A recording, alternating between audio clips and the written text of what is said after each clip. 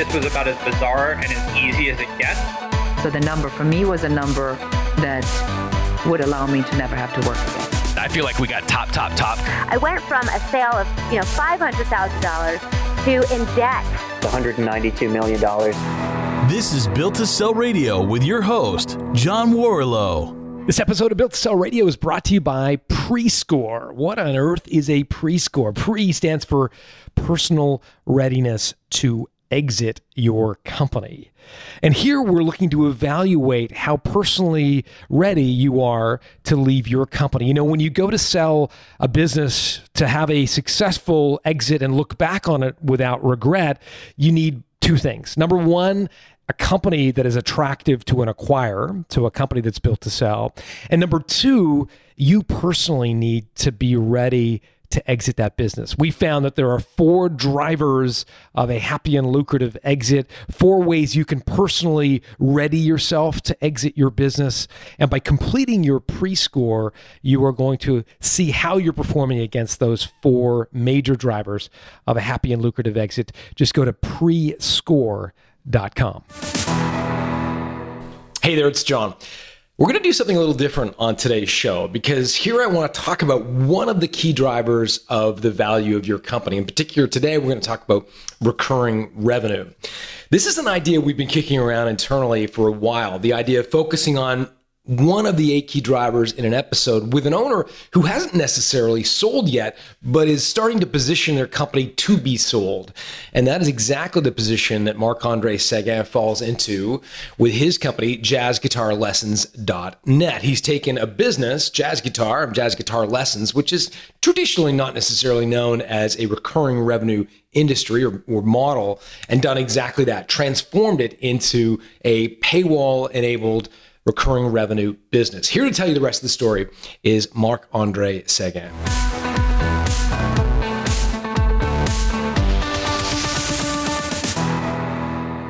Marc, welcome to Built to Sell Radio.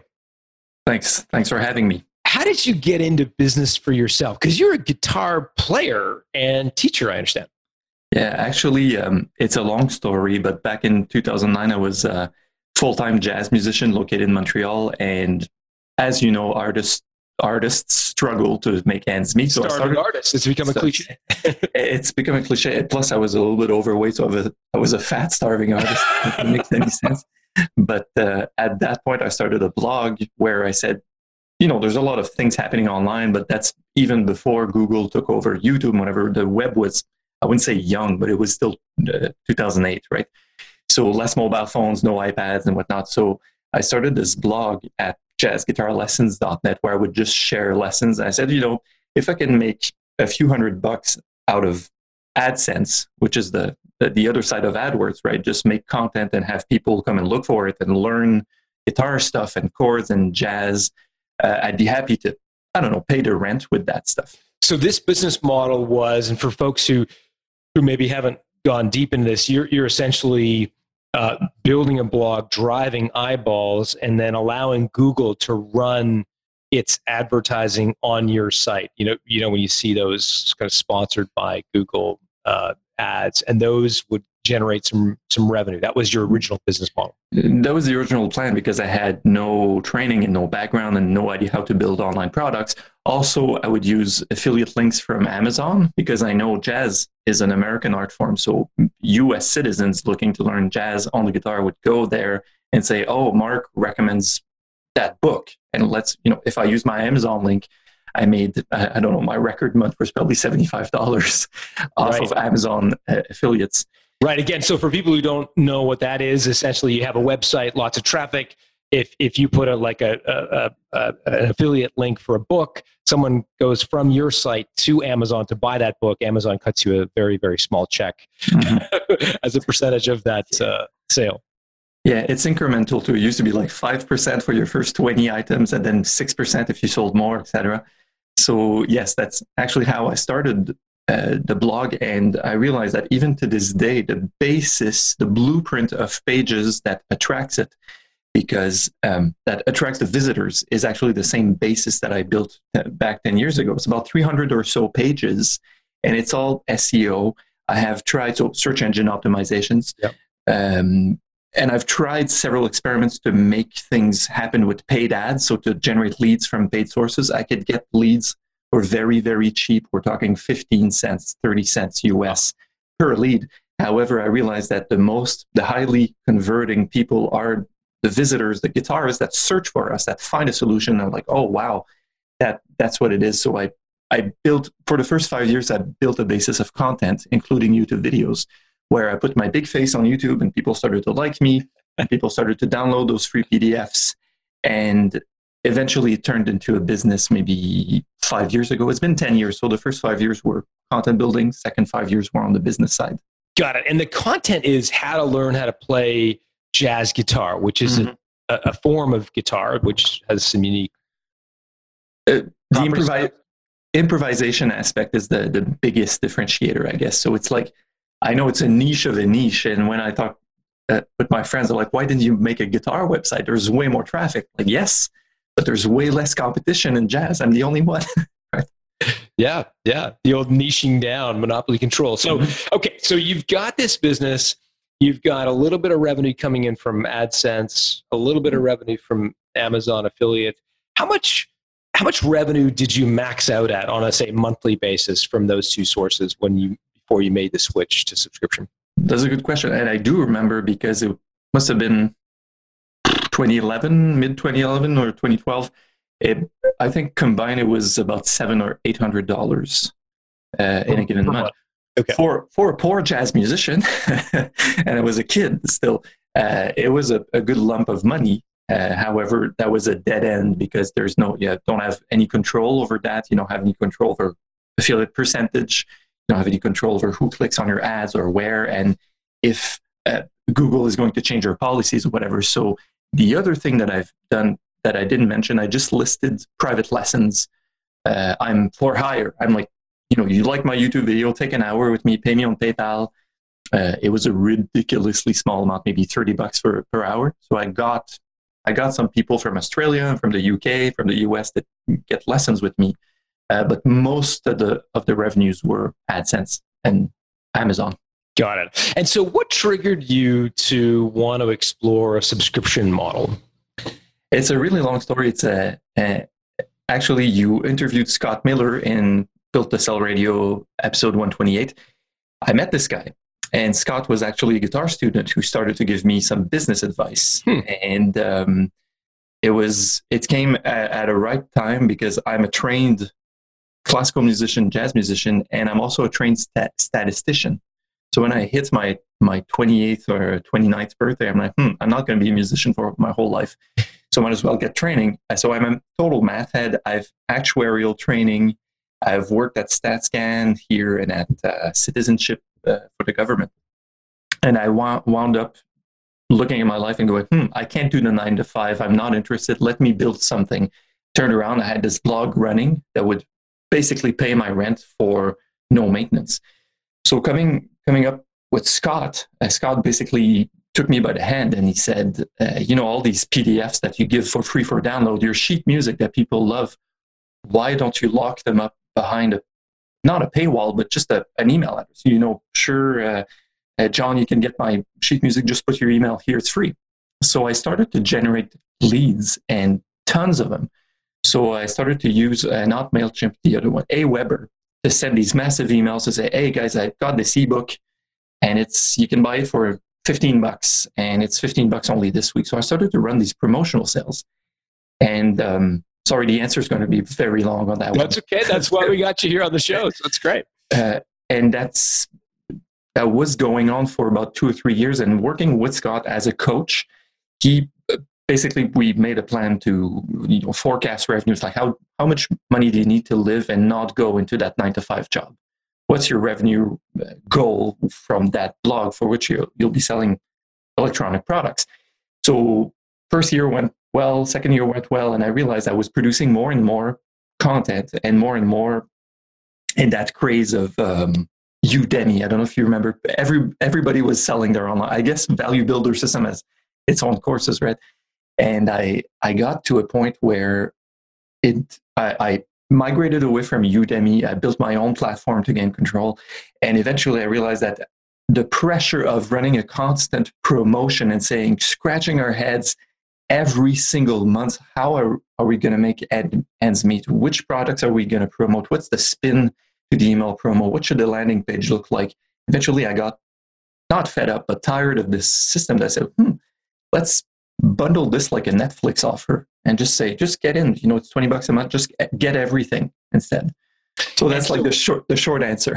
Good. I want to go further. But once before you flip the switch to become sort of the Netflix of jazz guitar lessons, what was your revenue in a typical month from those sort of one-off promotions? What would you typically generate?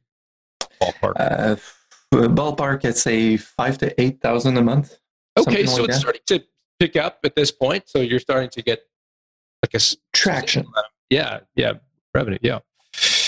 It was a good time too, because I would start to hire people to work with me, which was not possible being a single blogger. So I have this ebook for sale, and I have this video course, and please buy it or else I'm going to starve, right? So it started to be more of I have people, I'm starting to gain traction. I hired in the Philippines, which was an amazing learning experience and management experience for spending very little money on employees, but actually being able to train them and show them how to do customer support and things like that. So the ball was already rolling, but it was time for a change to say, well, if I can lock someone in at $20, but he stays for 5 months, that's the $100 for a couple of courses this guy would have purchased. However, the marketing efforts and everything behind it becomes easier. Well, right? It's once you start getting recurring revenues, like, oh, you float. It's like, wow, okay, things are just coming in nicely. So tell me about the transition. So you came up with this offering, which was get everything, all the white papers, all the YouTube content for $20 a month. What was the reaction like? Actually, it was cheaper than $20 because I was still experimenting. So reaction was good.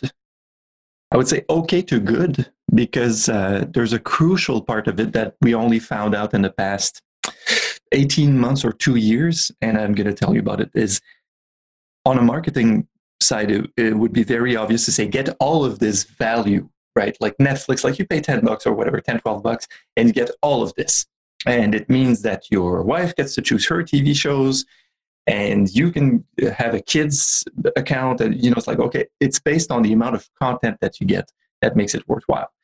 For music, and especially for jazz, which I often compare to chess. If you want to learn chess, you start to learn how the pieces move around. And you're like, oh, this is it. Okay, I got it. And then you play a few games, and someone beats you all the time. Like, oh, I need to ramp up my game. Where do I begin? Well, lesson 1, and then there's a certain point where it opens up to such a large extent that you don't know where to go. So the crucial key learning factor is stop selling the jazz guitar subscription like an everything Netflix deal, but start selling it like, this is what's going to help you organize your stuff, and we're going to provide you with it. Like, start right here and do this first, and once you're done, go here, because we're not providing more value than there's already on YouTube, even on my free stuff. We're just providing an order of execution, a systematic A to Z, step-by-step, week-by-week programming. And that was the switch, the aha moment where we're like, people are overwhelmed. Don't sell them more stuff. Start selling them less, but put the blinders on and focus on one thing. So that was a crucial learning part. Then selling it became really easy. So that's interesting. Thanks for sharing that insight. How did that play out in a marketing stance? Because if you have a linear trajectory to what you're parsing out, so sort of section 1, then it would imply there's a start and an end to the subscription. How do you avoid implying that that's the case, that people should start and end? Go ahead. It's a good question, but the answer is super simple. Nobody really gets to the end because we have a massive amount of materials and we're still producing it on the paid side. So I've devised a system, I call it concierge because it's a nice French word. And actually, it's like the meta course above all other courses that takes you by the hand and go, this week, it's actually a weekly program, like almost like a workout program. You print it out and it's like, this is week 1. Actually, if you're already in jazz, you might look at your week 1. It's only 3 days. If it's really challenging for you, your week 1 might be 18 days. It's really up to you. But to answer your question, by playing it out week by week like this, and because of the sheer amount of materials, that used to be an overwhelm factor, and now it's playing in our favor totally, because like you'll never get to the end of it. And the other thing is, we know by the demographics and psychographics and by the type of customer we're looking at, the entry level is you play guitar, but you're interested in jazz. And we're taking the barrier of entry and we're really lowering it so it's easy to get in, less like elitist jazz, like this classical art form, like that.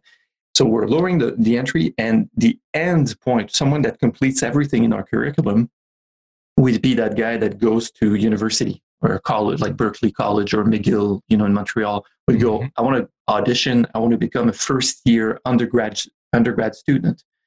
So that's how we avoid people seeing an end to it, because, to be frank, no one has actually reached the end, or they come in and they're already too qualified. So, this is not for me, right? They're above that level. Right. Got it. What's churn like for you guys? Currently, I would say between 9 and 11%. So that means per year, per month? Per month. Per month. So, and do you measure that by customers or by revenue? By customer, yes. I have a sort of I'm a statistician, right? So I have a detour way to look at data that tells me what I want to know. I do know that people paying $9 or $11 or $15 have a higher churn than people that are really interested in getting it at 30 or 40, $39 US.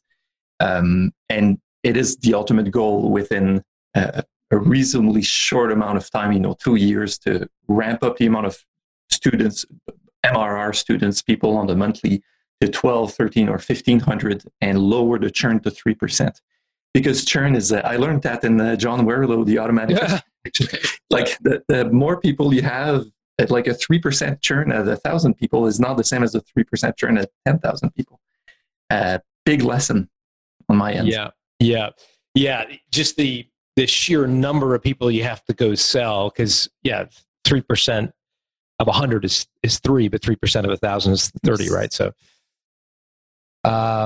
interesting. Okay, so your churn, that may sound quite high to people who are used to hearing about sort of, business critical software, or where you make a huge investment in infrastructure in order to subscribe.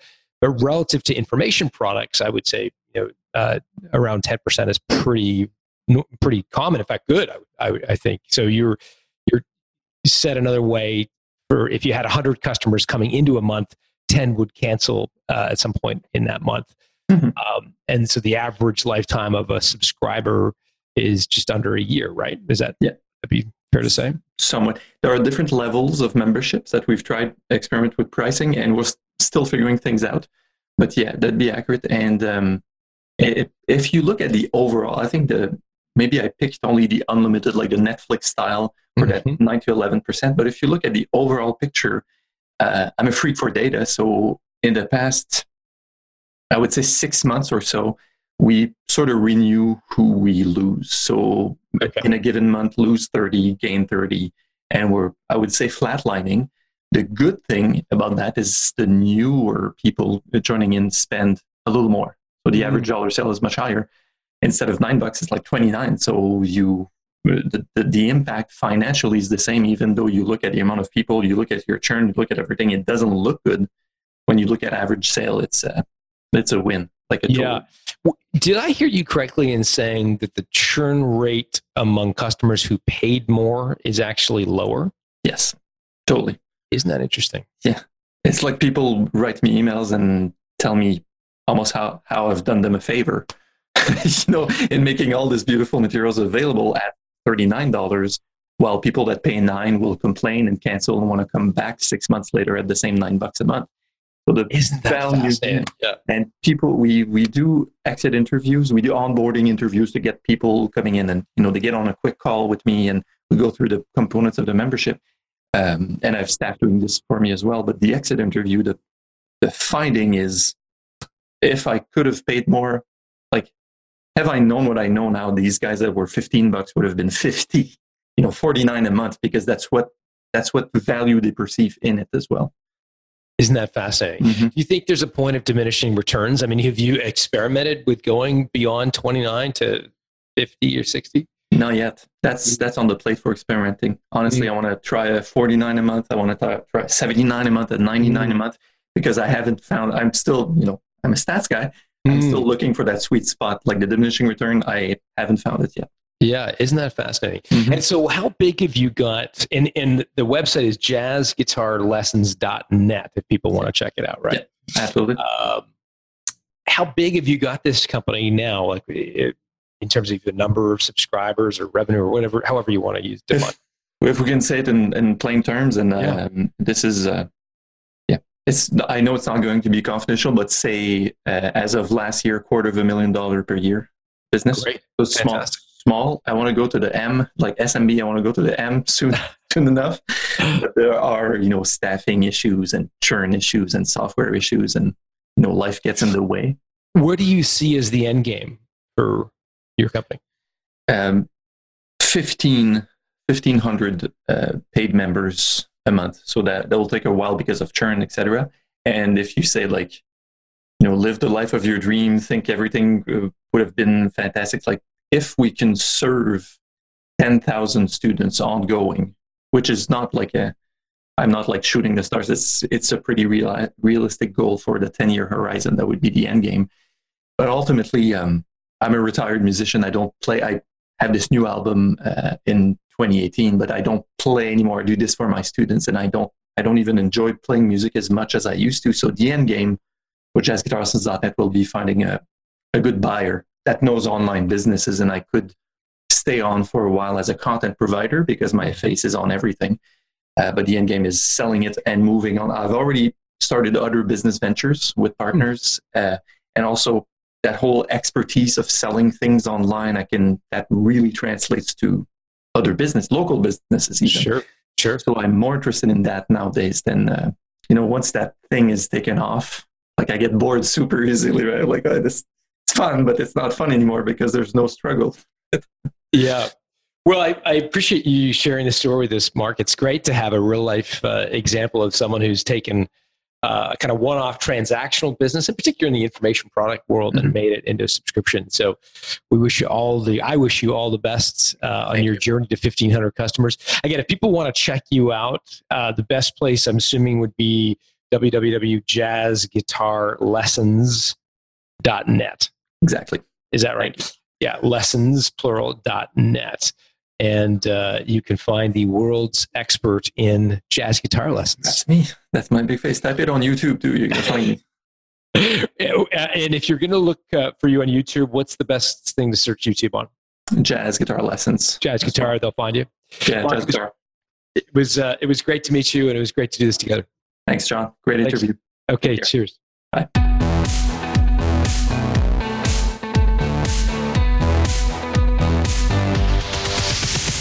Thanks for listening to Built to Sell Radio with John Warrillow. For complete show notes with links to additional resources, visit builttosell.com/blog.